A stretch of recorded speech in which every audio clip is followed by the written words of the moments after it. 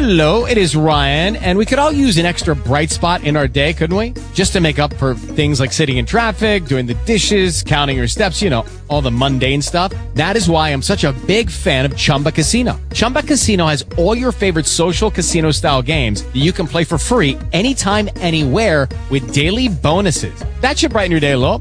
Actually, a lot. So sign up now at ChumbaCasino.com. That's ChumbaCasino.com. No purchase necessary. VGW Group. Void where prohibited by law. See terms and conditions. 18+. Talk shoes. Recorded live. Shalom. Born on the record, this is Minister Shadrach Ben Israel, Tribe of Judah, and welcome to Thursday night's fellowship line. The time now is 7 o'clock p.m. Eastern Standard Time, 6 o'clock p.m. Central. And I just want to say thank you guys for all who all showed up this evening. Many may come in, and that's fine. Many may come in a little bit after the call, but that's fine as well. We are basically now coming off of our break, our consecration, and I hope that, you know, for those who are new, and have taken part in this month's consecration, I hope that it was extremely beneficial, because I know that, you know, we only do it, mostly, well, we only usually do it once out of the year. When you think about all the things that you have pretty much put in or done to your body. Shalom, Sister Anisha. Shalom. Shalom, Brother Gavin. I'm sorry about that. No problem. Emmanuel. Shalom. Everyone. Brother Trevon. Shalom. Shalom.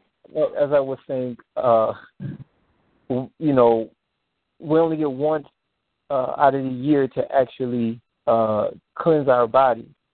Some may get in the habit of doing it a little bit more often than others, but I think that, you know, for the most part, this month definitely is something that we could probably do a little bit more out of the year. But then again, that's just my opinion, only because I know that, you know, we do so much to our bodies. But anyway, I'm just going to open up the floor for anybody who has anything that they want to talk about. I just say your name for on the record. Shalom, brother. This is Brother Gavin. Tribe of Benjamin. Yes, sir. How the family been doing? Everybody good? Yeah, I'm good over here, brother. Everybody else? I'm all right. I can't complain. Yeah. All right. There is I was looking at my phone as I shouldn't be doing that, but, you know, when you get into a low traffic area, and I was keeping my phone when I was going to the gas station. And I've seen something that says, what do you call it? Another earthquake in New Zealand, in that region. Has anybody been hearing about that? 7.1? Oh. Yeah, it's a big one. Wow. Wait, 7.1? Yeah, that's like stand up in the middle of the room with nothing over your head. Earthquake. But go outside when it's far away from a building. And hope you don't get swallowed by the earth. I mean, wow. That's kind of dangerous. But no, that's what I'm saying. It's scary because you have this earthquake that's happened, then you had the flooding in Louisiana. Now we have hurricane, I think it's Hermine or something like that, about Florida, and then we had lightning strikes that killed a number of reindeer and cattle in 2 different places, and Lord knows what else is going on. Wow. Yes, a lot happening. And these are just, you know, I guess you'd say just signs of the times, you know, that there's a shift going on in the earth. And I just think that, you know, nature is a very powerful thing. It's a very beautiful thing because, many of us have gotten to the point to where, we only believe in the things that we see, and we don't believe in the things that we can't see.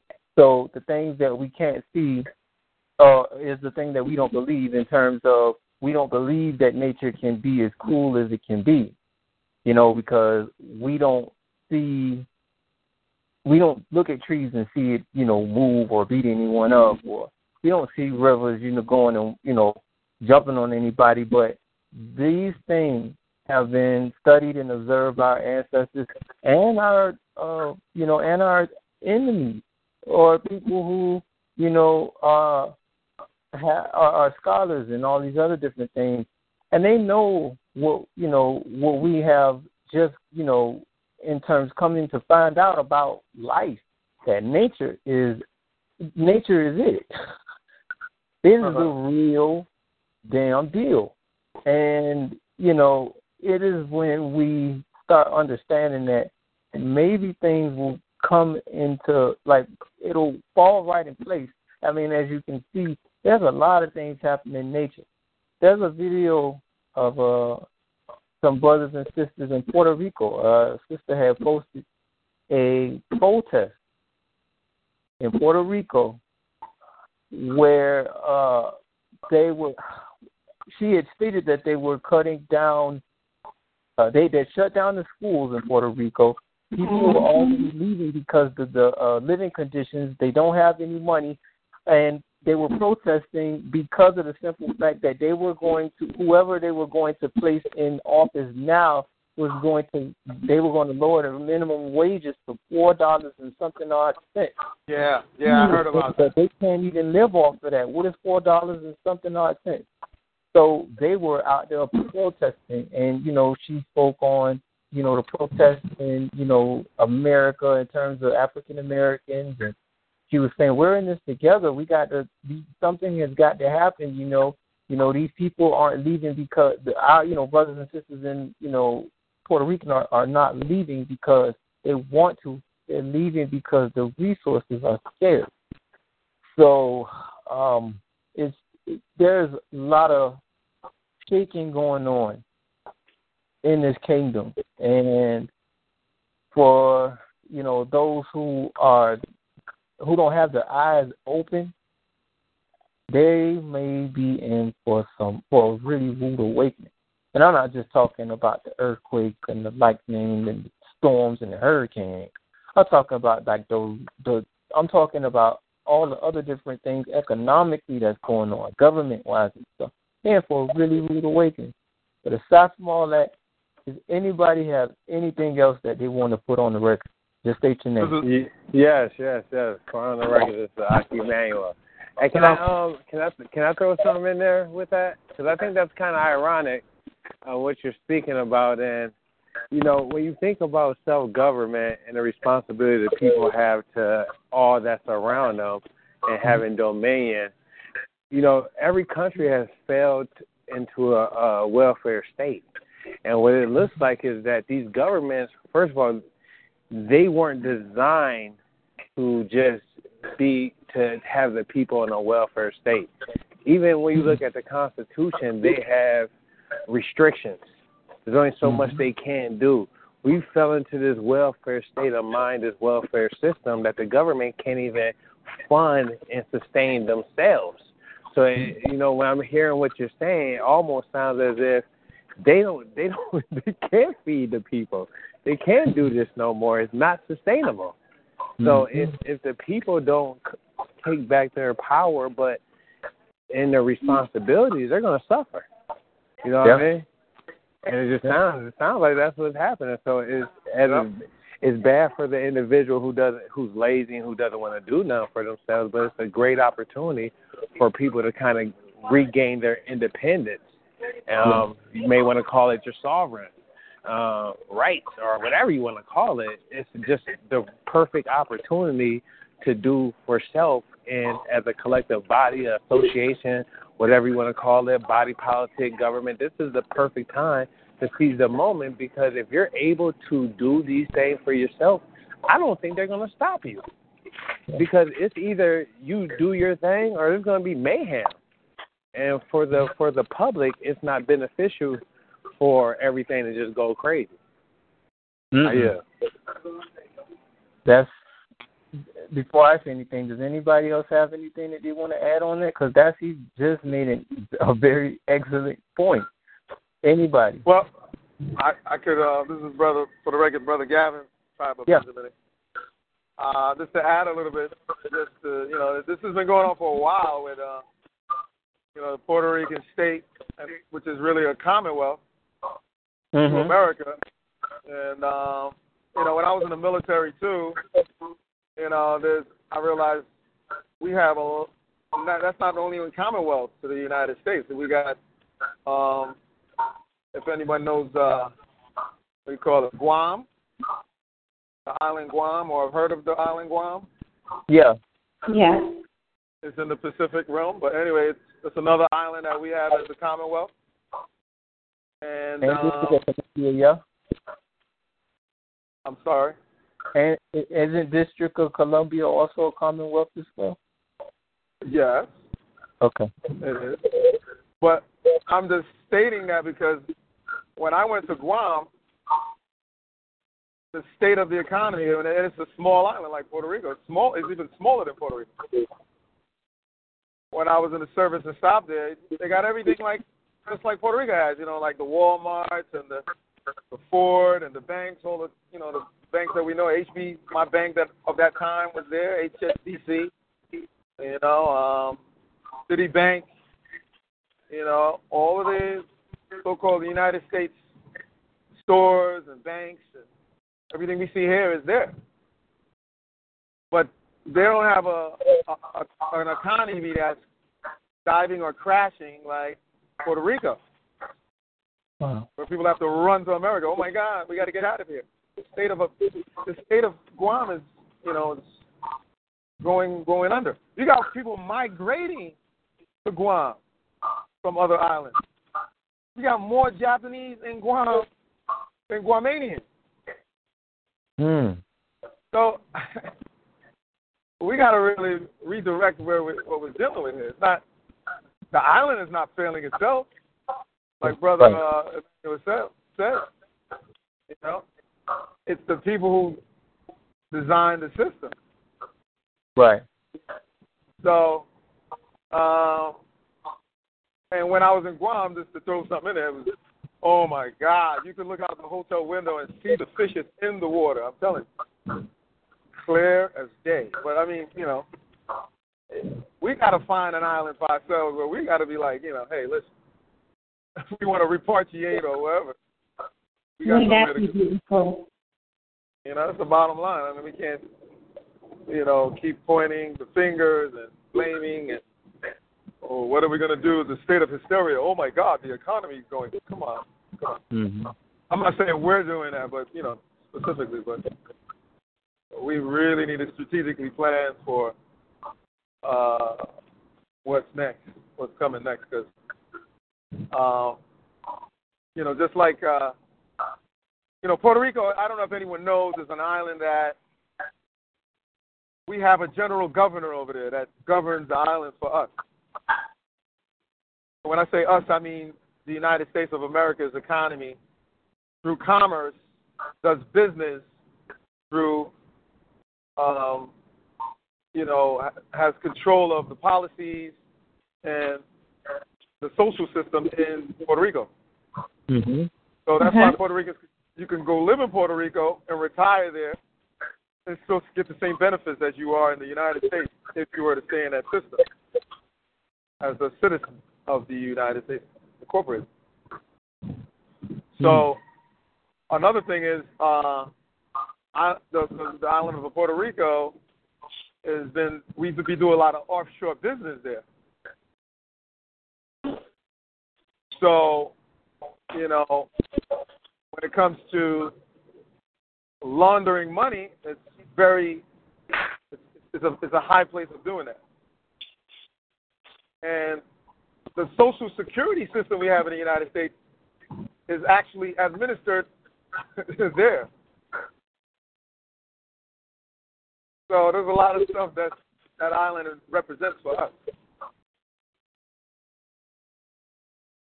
having an offshore territory for us to process money and do business exchange and commerce. That's why they don't want to make it a state like the United States. They don't have their own constitution, or do they have the Constitution has to be created or they have to basically be placed underneath the Constitution for it to be a constitutional state?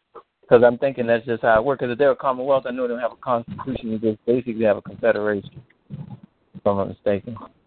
Is that how it works, brother? I'm not really sure. But if we can, I'm just going based off of some of the stuff I'm pulling from political science, and that's kind of what I'm remembering. I know if there's a Commonwealth, they don't have a constitution. They just pretty much have a confederation. It's really interesting because I'm trying to pouring on the record to finish Tribal Judah, because for SSR News, I did a report on when they had one of their payments due for the debt that they have, and it was due this past June or July, which most people were saying, of course, they were going to fail to meet the deadline. And they said that Puerto Rico actually was in the midst of losing its sovereignty. This was according to Economist magazine. And they were trying to fight to remain a sovereign state. So I'm sure that there are a number of contracts that are put in place amongst them and us. And it might be, especially because I know tourism is a very, very big business for Puerto Rico.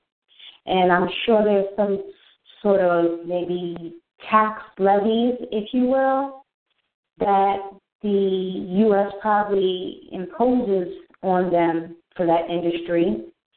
And then I'm sure also produce is probably a big a big industry for the island as well. And I'm sure I'm sorry to cut you, but it's really not. They still import most of their fruits and vegetables, like Jamaica. Jamaica's about to turn into like a third, it became a third world country economically, just like Puerto Rico has been unstabilized. But I'm sorry to cut you. No, not at all. Don't apologize. I'm just wondering what kind of contracts are in place that's bleeding them dry, because I can't understand why they could, back in times of antiquity, before the revived Roman Empire moved into this new world, they were able to sustain themselves, and now all of a sudden they aren't able to do so. And I was kind of amazed because I was reading up on Jamaica. I didn't even know that Jamaica had its own stock exchange. I didn't know that either. Yeah, Jamaica has its own stock exchange. So Jamaica, I mean, you would know more, I guess, because you have family there. I don't know if you're getting news in off of the island, but just from the Caribbean newspapers that I've been getting for the last month, they make it seem like they're doing all right. It's doing all right for the Queen, because you got to understand that they're still a British monarch from the Queen, and they're not totally free, because they got two things going wrong for them. When they became independent, they got 2 loans from the IMF, and that put a strangle on how they distribute and how they import goods and services for the island itself, because the British Isle was one of the number one export nations that was, receiving bananas and sugarcane, refined sugarcane, which we know as table sugar. Excuse me. And now, since Chiquita bananas and Dole bananas has taken over the market, the reason why they have dominated the market for bananas and pineapples is because they went in cahoots with the IMF and other international banking systems Mm.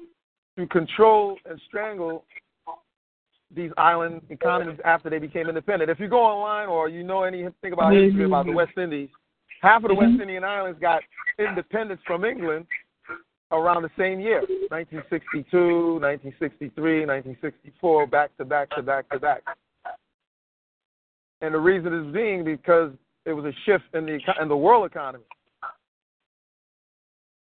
So I won't go into that. That's another discussion. But my whole point is, since Jamaica took these loans in order to pay off certain mini debts, that became into a conglomerated debt for the island. And now they're putting all that debt on top of people, the taxpayers. Now the taxpayers they're not even earning minimum wage. Half of Jamaica is below poverty level. Right. When it comes to income earning. So how are you going to put it? So you're putting a debt on top of people who some don't even have legitimate jobs to pay this debt off as taxpayers. So that's why you see them robbing and stealing and cutting each other up for $1. Oh, did you hear? I don't know if you were on the line when I brought up that. No, where did I put that? I think I might have put it in the newsletter. I don't know, Brother Cedric, if you can remember where it was talking about how the United States and the Caribbean were forming a new drug police force, task force. No, I did not hear that. It's true, though. That's new. It's true. In Jamaica, they already got it enforced. Yeah, man. They are like cracking down. And then I'm sure you guys are hearing about all the stuff that's going on with Haiti and how they're just like, they're screwing them dry with no Vaseline over there. Like, they were supposed to give them money for the earthquake, and Hillary Clinton just jacked that. There's supposed to be another, like, they're in Haiti digging for gold. I think we went over that maybe 3 weeks ago. They were doing that ever since. I went to 3 months in Haiti when I was in the military. And this was in 1999 from 2000. Guess what we were there for, folks? Gold? We were taking everything out of there that's the United States, closing all the bases down, per se. So taking all the goods that we had on these bases, all our supplies, all our equipment, washing all the trucks down and cleaning up all our supplies and shipping them out to Puerto Rico. Wow. You gotta be kidding me. And then all of a sudden, years later, you hear about that so-called oust of Aristide. Wait, you hear about the what? Say that again? The ousting of the Prime Minister Aristide. Yeah. Then after that, you hear about an earthquake. Yeah. Which hit the center of the biggest city on the island that has the largest population of, unemployed, underpoverished. And if you see the way they were living prior to the earthquake, it'll make you cry. I mean, we driving through the villages to get to the port from our base, and all you see is a sea of shanty homes like these. Oh, God. I'm talking about, like, you guys seen the movie Bad Boys Part 2 when they were crashing through those houses? Zombie. That's actually what you see, basically, in the majority of the city. Crazy. And when we were driving on one of the streets, I'm looking at these people taking baths right in front of their house with the gutter water, not running water like stream water. I'm talking about the gutter water that's running, that's going to go into the sewer. They take a bucket and scoop the water, and the little baby boys and girls are, getting washed down by their parents. Wow. But as I go up to the hilltop, you see the beautiful, nice communities. As you go more and more up into the hill, because we did some my staff. They're washing the rich people's dirty water. Pretty much. I mean, it's sad. I mean, it's just it's because of I had to ask them. I was like, why is this like this? And they were like, what happened is a lot of the leaders, corrupt with a corrupt mindset, used to take the money that used to get, from international governments or, international investments, I guess, and they would leave the island and go live in France, take that money, and leave behind these needs that they need, a sewage system, an adequate, what do you call it, traffic lights. They didn't have the traffic lights in the major city of part of town. This one guy blowing his whistle, directing traffic in the middle of a square. Wow. And the traffic lights exist, they just didn't work. And then they got these I want to say, I don't know if anybody ever been to a parade, like those West Indian parades or those floats. Yeah. In a parade that you would see. You know how they hang off the truck? Like people hanging. That is that's a bus system that they have in out there. Wow. It's called a tap. Yeah, it's called a tap. I don't know if it's improved ever since that time, because that's more than 10, 15 years now. It's 1999, so they call it tap. And they used to beg, like when they used to, some of the workers that worked on the base, when they were leaving, they were like, do you got money for tap? Please help me, sir. Give me money for tap. So they could get on the bus to get home. But it was just crazy, man. I was like, man. And they know when you get paid when you go into town, because it's like, for the military, we get paid the 1st and the 15th. And I used to buy some things that, we used to go to the hagglers, in town, to the, almost like you want to call it a market, where they sold all the craft-made, handmade wood carvings, and they made leather bags into masks, face masks that I got, and wood carvings. These guys are so creative, man. I love them, man. They're beautiful, beautiful people. Man. They'll take a piece of leather bag and make, like a mask that you would see hung up in a museum. Yeah. That's awesome. And they would shellac it to make it hard, and I'm like, wow. I bought stuff that was way below the money price that it was. You would price it up here, you know what I mean? Right. And ship it back home, because the New York at the time, New York was considered to be the central hub for when you ship stuff out of Haiti and you want to ship it to different places in the United States. If you lived in another state out of New York, it still goes to the main hub, which is in New York. And since it was free, I was always shipping stuff home for free because I lived from New York. So send home boxes and stuff, that my mother could get. And, you go into town, and there's this woman I used to buy from her. She used to call me bourgeois. Bourgeois, why you don't buy from me today? We know you got babies. I was like, come on, I got to spread the love, not only to your booth. You don't come to my booth, what happened?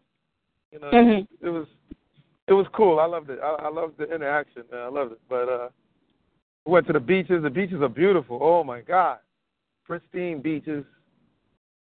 Cabanas on the beach. Poolside on the beach. Great. Beautiful. But only those who got money could really enjoy the beauty of their country. And I went to go visit my niece on her mother's side.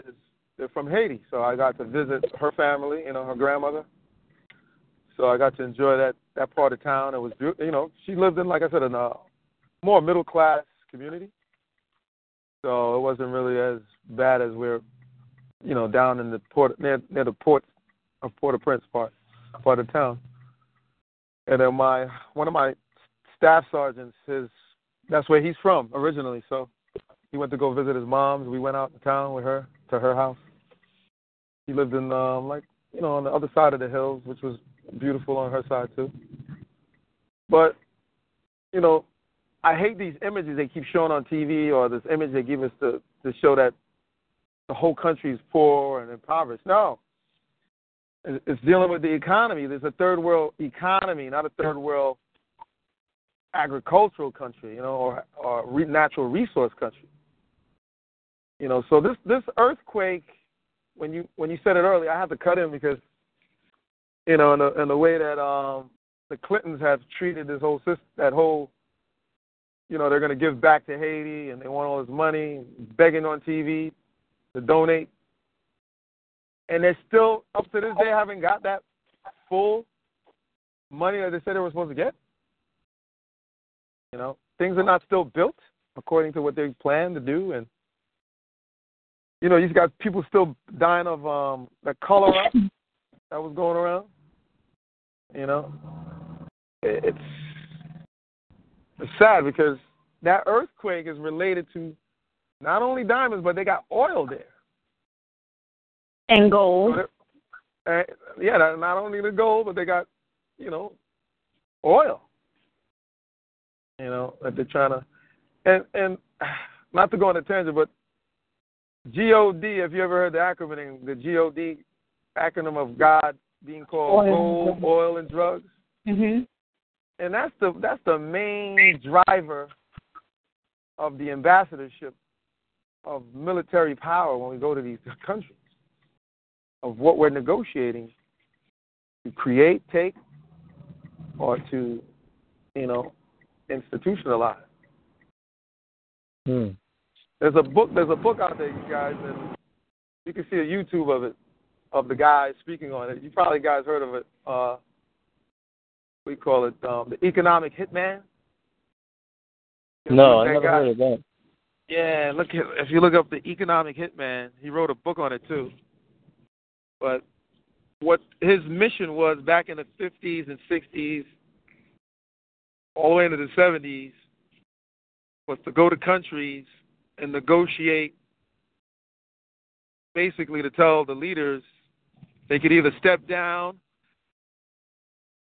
and do business with us, or step down, or your life may be taken if we basically don't complete that negotiation with him as an economic hitman. Because when we see the troops, going in and they commit or declare war on a country, he said it's already gone too far bad with him negotiating the deal, basically. By the time we see it on TV, or in the news, that we're going to go to war with a country, or that some sort of leader had died or gotten assassinated, it's gone to the point where it's already gone bad, where he can't really rectify the issue. But I'll give the floor to others, because I've been speaking for quite a while. I got more to say, but no, brother. I mean, if you have something to say, please feel free. I mean, the one thing I would say is, we learn so much from each other, because all of us are not from the same place. Some of us are from overseas. Some of us are from Central America. Some of us are from New York. Some of us are from Georgia, Minnesota, Kentucky, so on and so forth. So the more, we hear from others, who are from different places, we can see things that they have seen, before they came here. This educates everybody. So, no, brother, I mean, speak your mind. Continue your wisdom. We're here. Excuse me. Yes, sir. For on the record as Aki Manuel. So, let me ask this question, and I'm going to follow through with something. What is the price for God's resources? Put a value on it.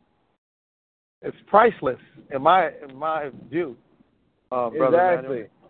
Exactly. So have you noticed that all militaries are formed behind God's resources? We go to war for God's resources. Everything's about the relationship with the Most High and defending that. Oil, what's the price of oil? You get it from the land. It's infinity. It's infinity for all God's resources. So, therefore, it's valuable enough for any nation to say, hey, I will go to war for this and shed blood for this, because once we conquer these resources, then nothing can stop us from financially benefiting from what God's resources can do. So, I just thought about that. Like, these are, like, militaries are formed and they fight over oil and all this stuff, but that all comes from the land. And, once you can control the land where those resources come from, you can get rich infinity. Yep. You know what I'm saying? Just infinity wealth. Can I just throw something in there? Yeah, go ahead. I just wanted to throw that out there. Before anyone you can keep talking. I just wanted to say, Abba's way, baby. Abba's way. Hold on for a minute, brother, before you speak. Aki Manuel, could you please text your brother the login code? Or could you please give your brother the login code? I gave him the number. I just don't feel comfortable putting that type of information over Facebook.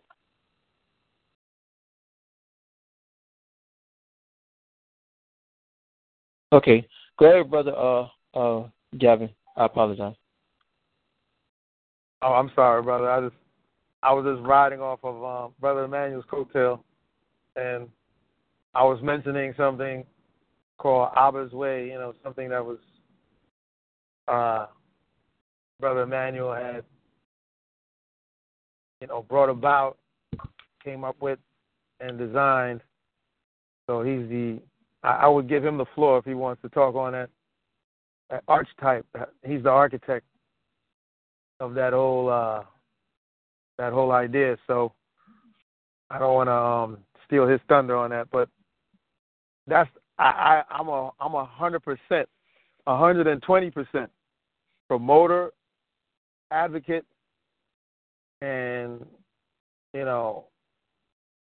I would present it to anyone and everyone going forward with dealing with Brother Emmanuel on that project. How you? If Brother Emmanuel want to speak on it, you can speak on it.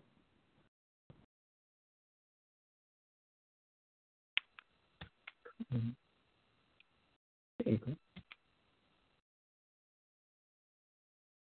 My apologies for that. I was on mute. We can say that for another time. I just thought it was just very, once you, like when we deal with natural resources, man, every nation is trying to control that, because if they can control that, they can control an infinity amount of wealth. And to me, it's like anything that deals with the Creator and God is worth fighting for. And if you notice what's going on all over this country, everybody, you hear holy war, you hear all these different things, and everything is, it seems like everyone is just fighting for position to have dominion. That right that the children of Israel were given, everyone's trying to fight and get it and maintain it and control it. Because once you have what God has, then you have that dominion. Everybody wants it. So, I just thought that was just ironic. Just at the end of the day, that's kind of what I see what's going on. So, are you?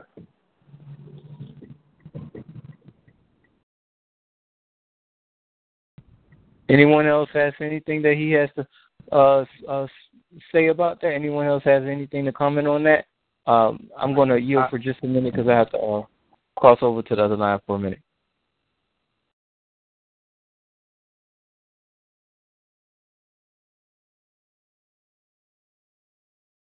Shalom Nation, Brother Gavin again. I would interject on what he was saying, but I just feel that, Brother Emmanuel is totally right. And we need, as a people, to get some sort of, attachment to some sort of resource, especially when it comes to what comes out of the ground or what is a part of the ground.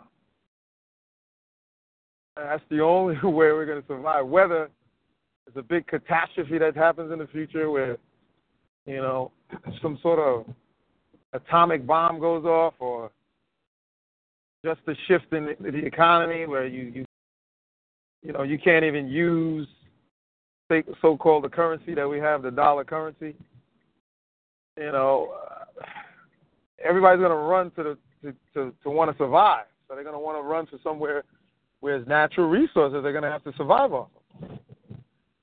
So instead of us doing it at the last minute, I believe we should be, latching onto it now. And I'm not just talking about land just to put a residence on. But I'll just yield with that. If anyone else want to speak on it, I'll yield.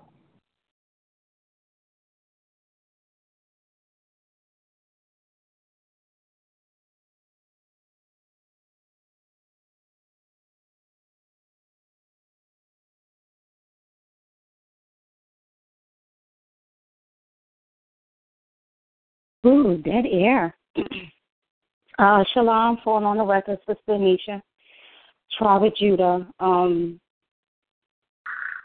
Definitely resources are very important. I just think it's really sad that people are shedding blood for what the Most High gave to everybody.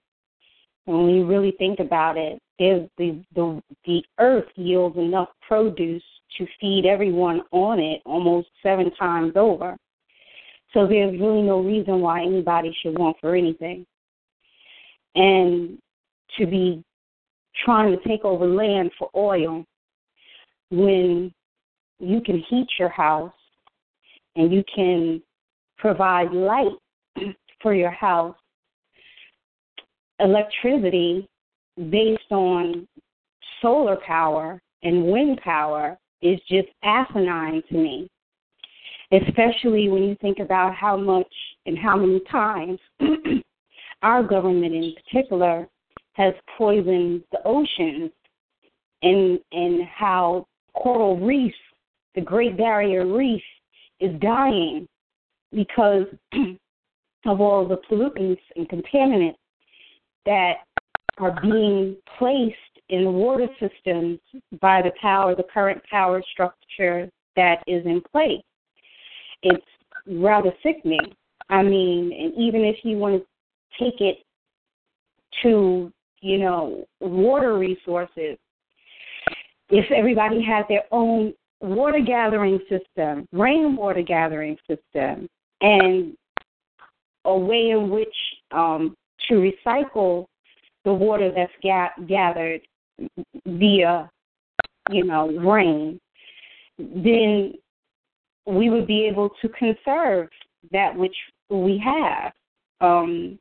I don't know. I think I might have sent Brother Gavin the link for the biotexture domicile, but there's a gentleman that's actually building these type of houses out of recycled materials where he's gathering rainwater, and he has solar panels and wind panels in these biotexture domiciles where inside the house he even has plants growing where they harvest year-round. Like, imagine if we had an acre of land, even just an acre, and you put a biotexture domicile on it, and in your living room you're growing tomatoes and, collard greens and cucumbers, and you have a pond with fish in it, and you're gathering rainwater, and the rainwater is recycled in such a way where, you can bathe, and then that same water that you use to bathe might flush your toilet or wash your clothes, and then the water is recycled and purified again to where the sludge goes to feed your plant and organic life, and the rest goes to water your landscape in front of you. I mean, this guy has totally mapped these infrastructures, these domiciles out to a T, to where they function organically and green. I mean, there's so many things out there, and for us to grab a hold of it, and we just have to stay focused and move forward with clear, crystal clear intent on the program in place.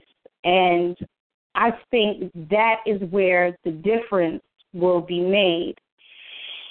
When I'm sitting here, I was just looking and reading some articles that it's so sad, like different articles online, where they're talking about people where they're in these war encampments and detention centers, and now in Iraq they're talking about these war crimes that are being committed against the children of these Iraqi detainees, where some of the children are being sodomized by U.S. troopers in the detention camp, and how this information and videos and pictures are being leaked out. And now independent journalists have grabbed hold of it, and they're blasting the information because, of course, they're appalled and disgusted.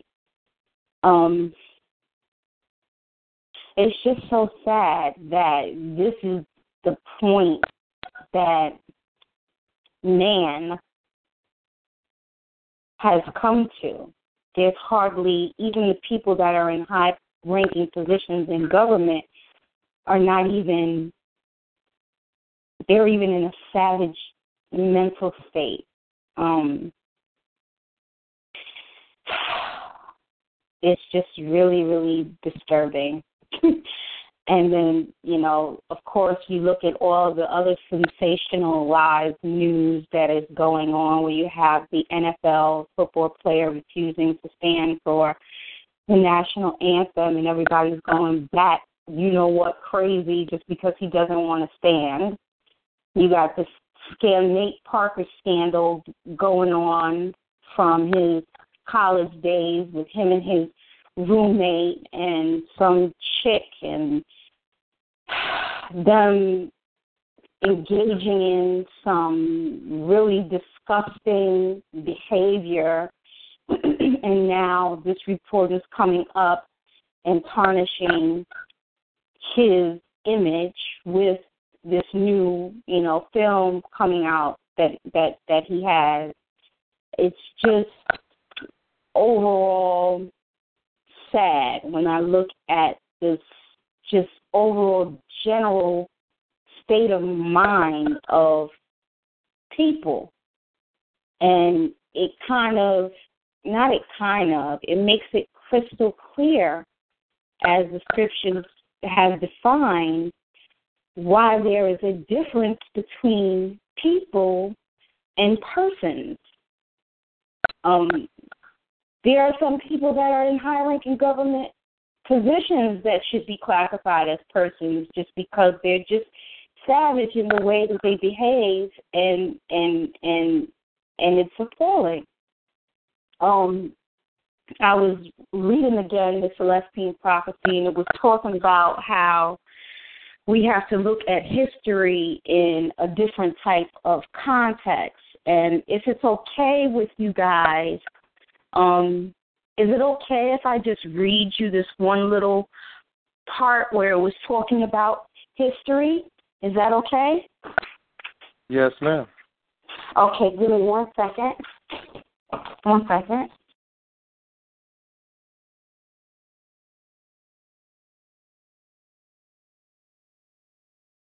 And while the sister is getting herself together, there's something I wanted to share with you guys about the slave trade in regards to what we're learning in the nation.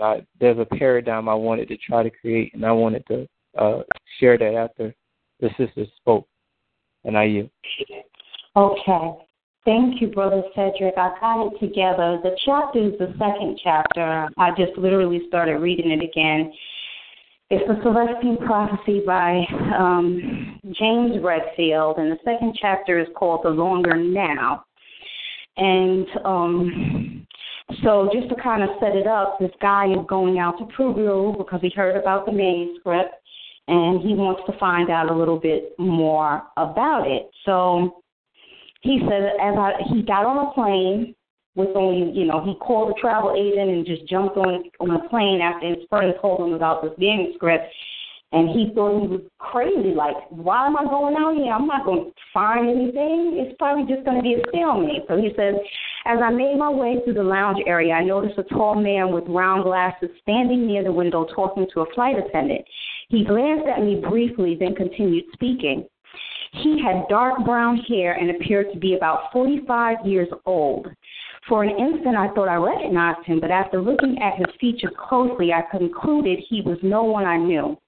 As I walked past, I could hear part of the conversation. Thanks anyway, the man said.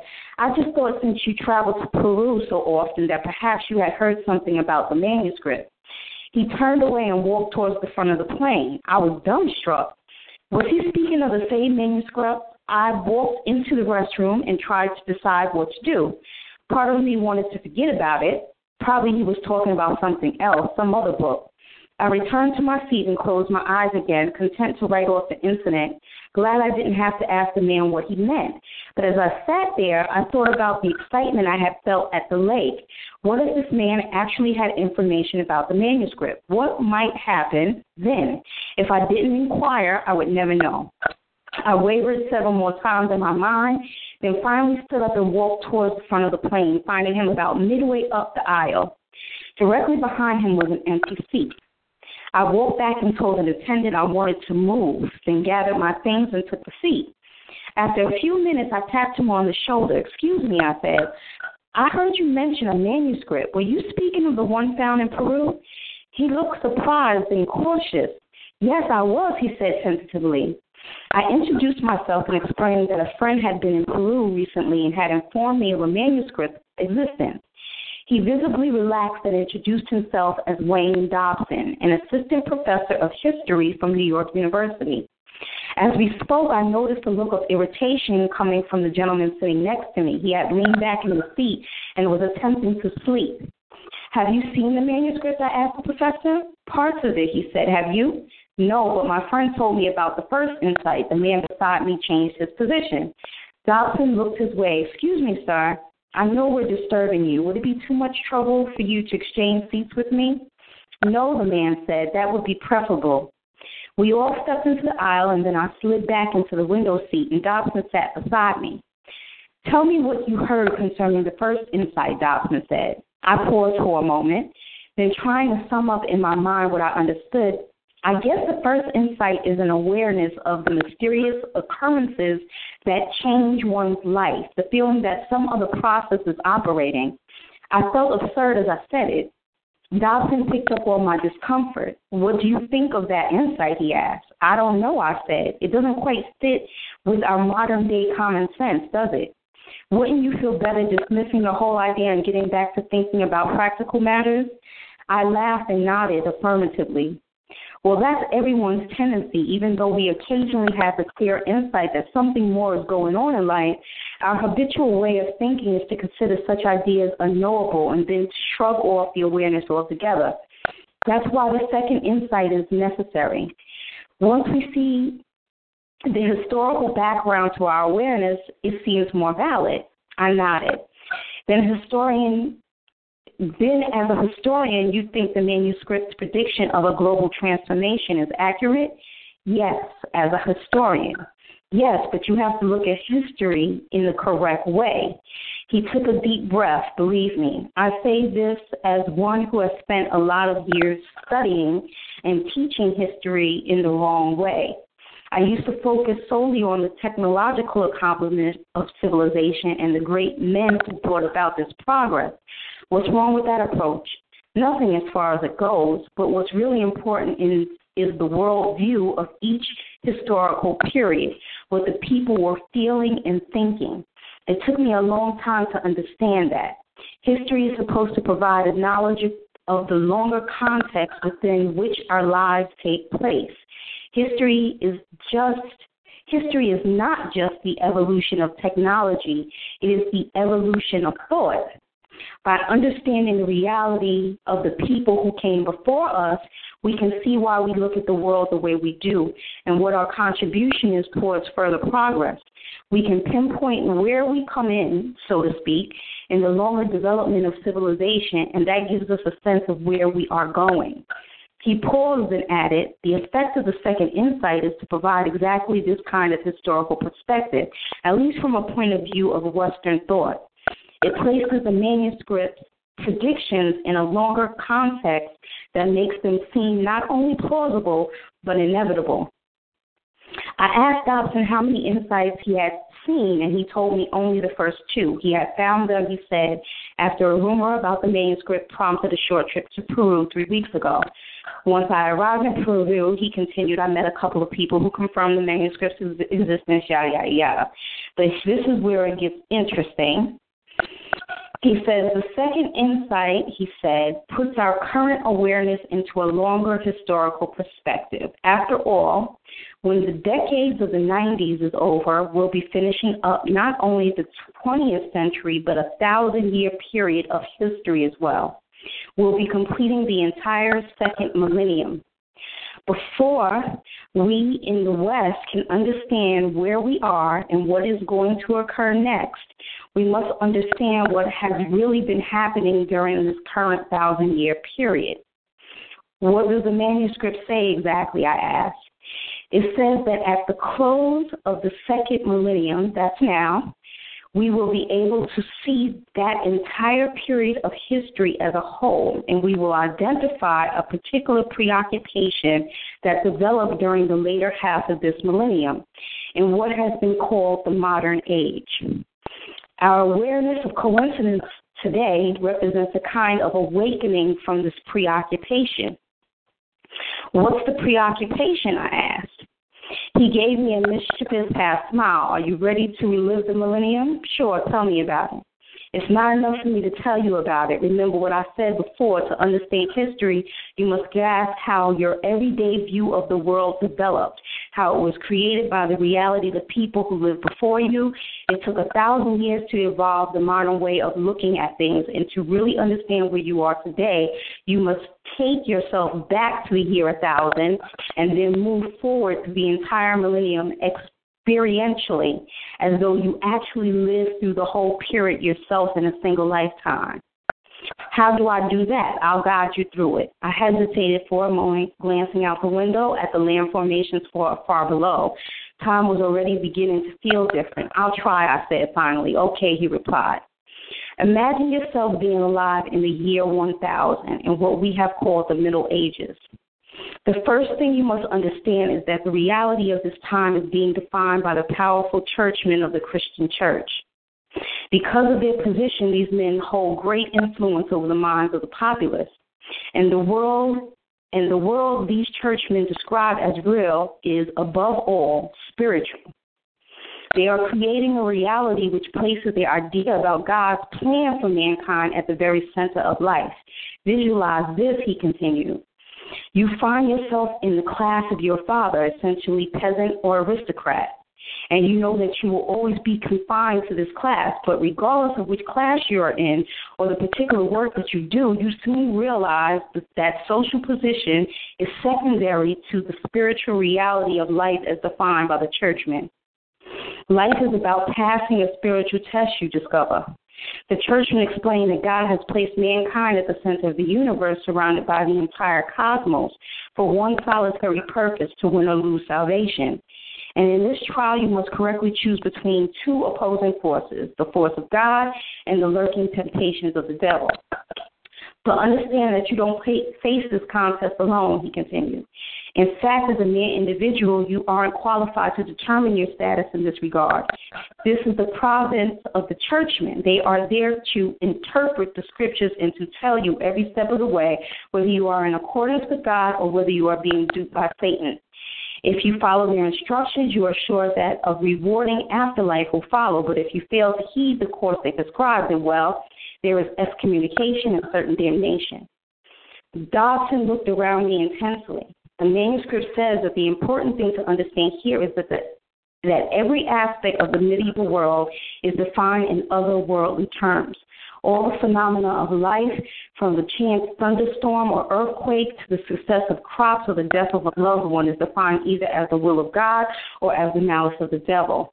There is no concept of weather or geological forces or horticulture or disease. All that comes later. For now, you completely believe the churchman, the world you take for granted, operates solely by spiritual means. He stopped talking and looked around me. Are you there? Yes, I can see that reality. Well, imagine that reality now beginning to break down. What do you mean? The medieval worldview, your worldview, begins to fall apart in the 14th and 15th centuries. First, you notice certain improprieties on the part of the churchmen themselves, secretly violating their vows of chastity, for example, or taking gratuities to look the other way when government officials violate scriptural laws.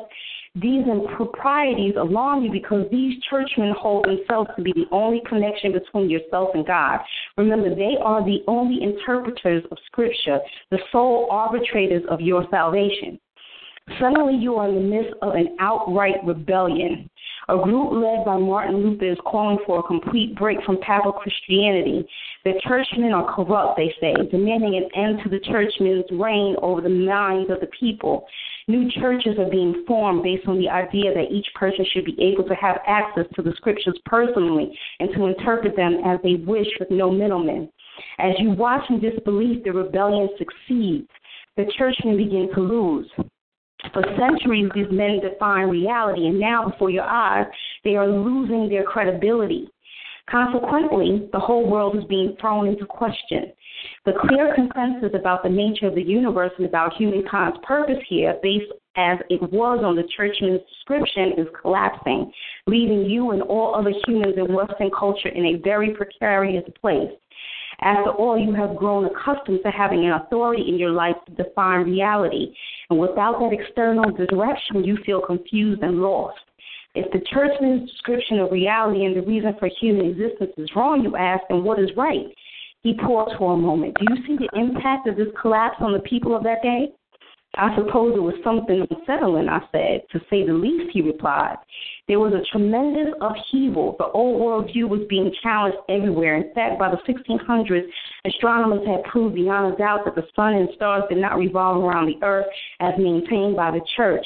Clearly, the earth was only one small planet orbiting a minor sun in a galaxy that contained billions of such stars. He leaned towards me. This is important. Mankind has lost its place at the center of God's universe. See the effect this had. Now, when you watch the weather or plants growing or someone suddenly die, what you feel is an anxious bafflement. In the past, you might have said God was responsible or the devil, but as the medieval worldview breaks down, the certainty goes with it. All the things you took for granted now need new definition, especially the nature of God and your relationship to God. With that awareness, he went on, the modern age begins. There is a growing democratic spirit and a mass distrust of papal and royal authority. Definitions of the universe based on speculation or scriptural faith are no longer automatically accepted. In spite of the loss of certainty, we didn't want to risk some new group controlling our reality as the churchmen had.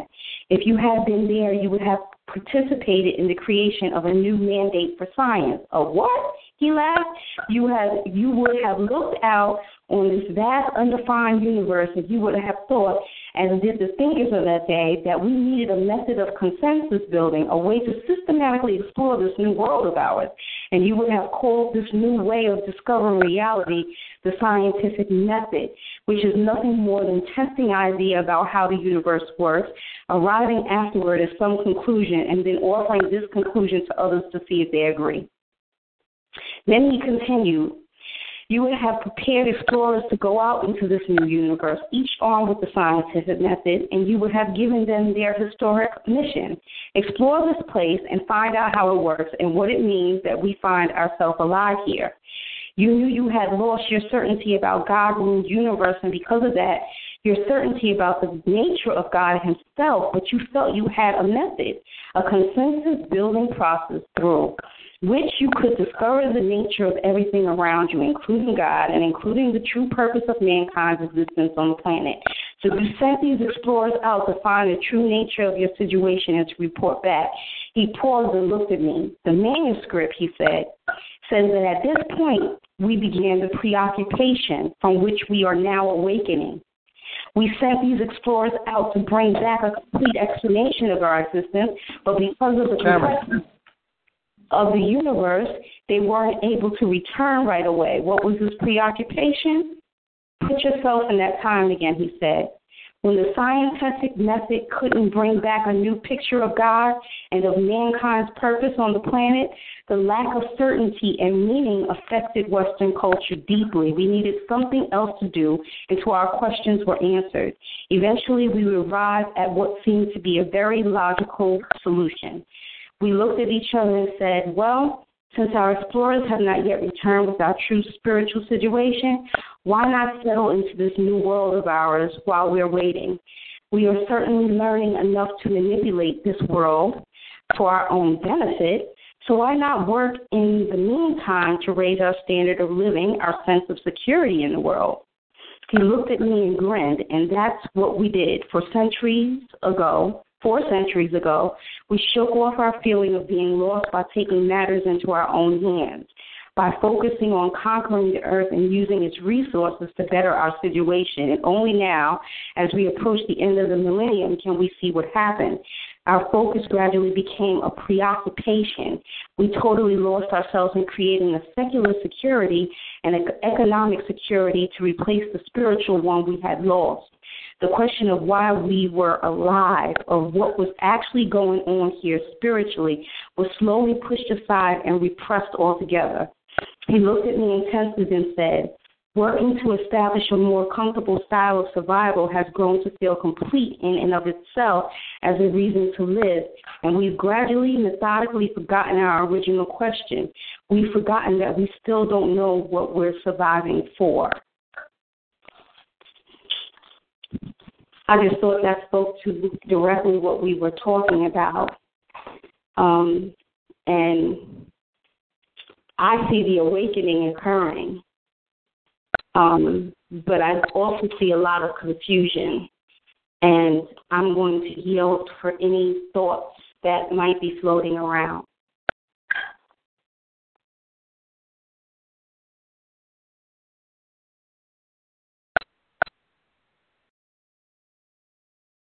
Oh, I'm on mute. I'm sorry.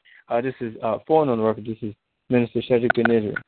I just wanted to say that that is quite a bit of interesting information, and it really says a lot about the person who actually sat down and wrote that, as being very observant. And I mean, even though I don't know if it's a fictional or non-fictional book, but for the most part, I can say that he seems to be dead on in terms of seeing the big picture. And it's so interesting, I guess, because you never really had to sit down and think about what he was saying about how we're living in the age of scientific method. Like, there at one point in time, we were, dealing with the church representing God, or being the vicar of what they call Christ for the people, and being the intercessor and being the law for the people, and the people not having any sense of redemption or salvation but through the church. But because the people didn't have anybody because the people were illiterate and didn't have a sense of what spirituality was, only because they didn't know the law for themselves, they relied heavily on the church. But then that became a stepping stone, or kind of not a stepping stone. That became a hindrance to the people, and it drove the people mad because they wanted to know if it was really, really true. So now you have the Protestant Reformation starting to happen. And then you're starting to have all these people break away from the church, and the church is like, no, I got enough. I got something else going on. I got a way for you guys to get right in line. Let's introduce scientific method. But I feel like the only reason why scientific method was brought along was I feel like for some reason it's like almost kind of like a telling of the Bible in terms of starting from Adam and Eve. It's like it's like Europe's version of the Bible, starting from Adam and Eve probably being the church and whoever else, and working its way all up, and then you're dealing with scientific method. Scientific method being them learning what spirituality is through science. But what they fail to realize is science alone does not answer the question of what God is. And you know what the funny, interesting thing about what that book you just read kind of hinted at is that because they're dead in the scientific method, they can only do one thing. They can only really resort back to the source. Yes, sir. They can only just go back to the source, and that is the Bible. That is only what their scientific method is going to lead them to anyway. It's almost like they tried to say, well, I want to see if the Bible is true. Let's go into the scientific method. And then what they end up finding out is that we were on it. Our ancestors did it, and we brought it to a point to where it was already evolutionary. But then once, our understudies came into play, the boys came into play, then you start to see it just seemed like children learning the world, through a new set of eyes, and they were able to see what they were able to see. But now they have to come into the realization that we were telling the truth. Right. Our ancestors were telling the truth about what we saw and what we did. That's what they have to do. That's what they have to come into terms with. Anybody else have anything that they want to say?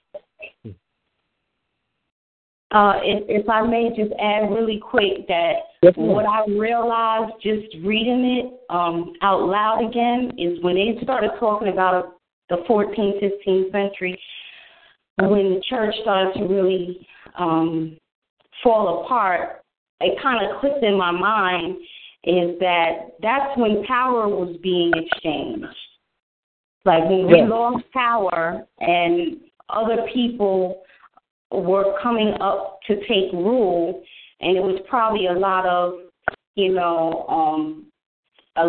mythology being mixed in with scripture, and because the general public wasn't allowed access, then it was confusing to them when they started to look at all of these crimes that these supposedly holier-than-thou new clergymen were guilty of. And then I found it interesting because I'm thinking, okay, and then after that, everybody wanted to have their hands on the scripture, so what did King James do? He went and translated the scriptures into every tongue so that everybody could basically read the scriptures on their own and discern them. And what's really sad is that they couldn't really discern them.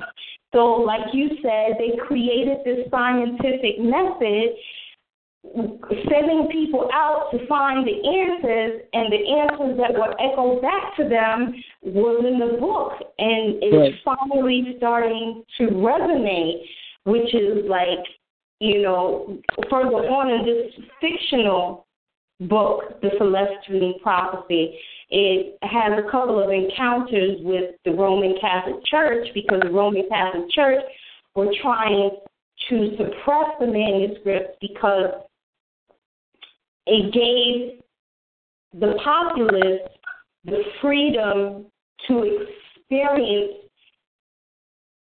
the Most High in an individual spiritual purpose. It put the onus on the individual to open themselves up to this greater spiritual awareness. And the Roman Catholic Church, of course, is so interested more in controlling the populace than actually freeing the populace. So every time I read this novel, different truths come out of it. And even though it's fictional, I think, it's the way his literary writing style is so intriguing that it brings the scriptural lessons to light really clearly and enjoyably. And with that, I yield. Yes, ma'am. Hold on for a second. I'm trying to unmute Brother Maccabeus. Emmanuel, are you on, brother? Do you know how to unmute somebody on TalkShoe?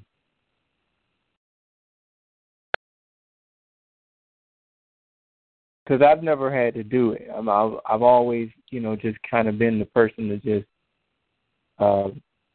be in the background until Priest was off the line, but I don't know how to unmute. Let me see something right quick, you guys.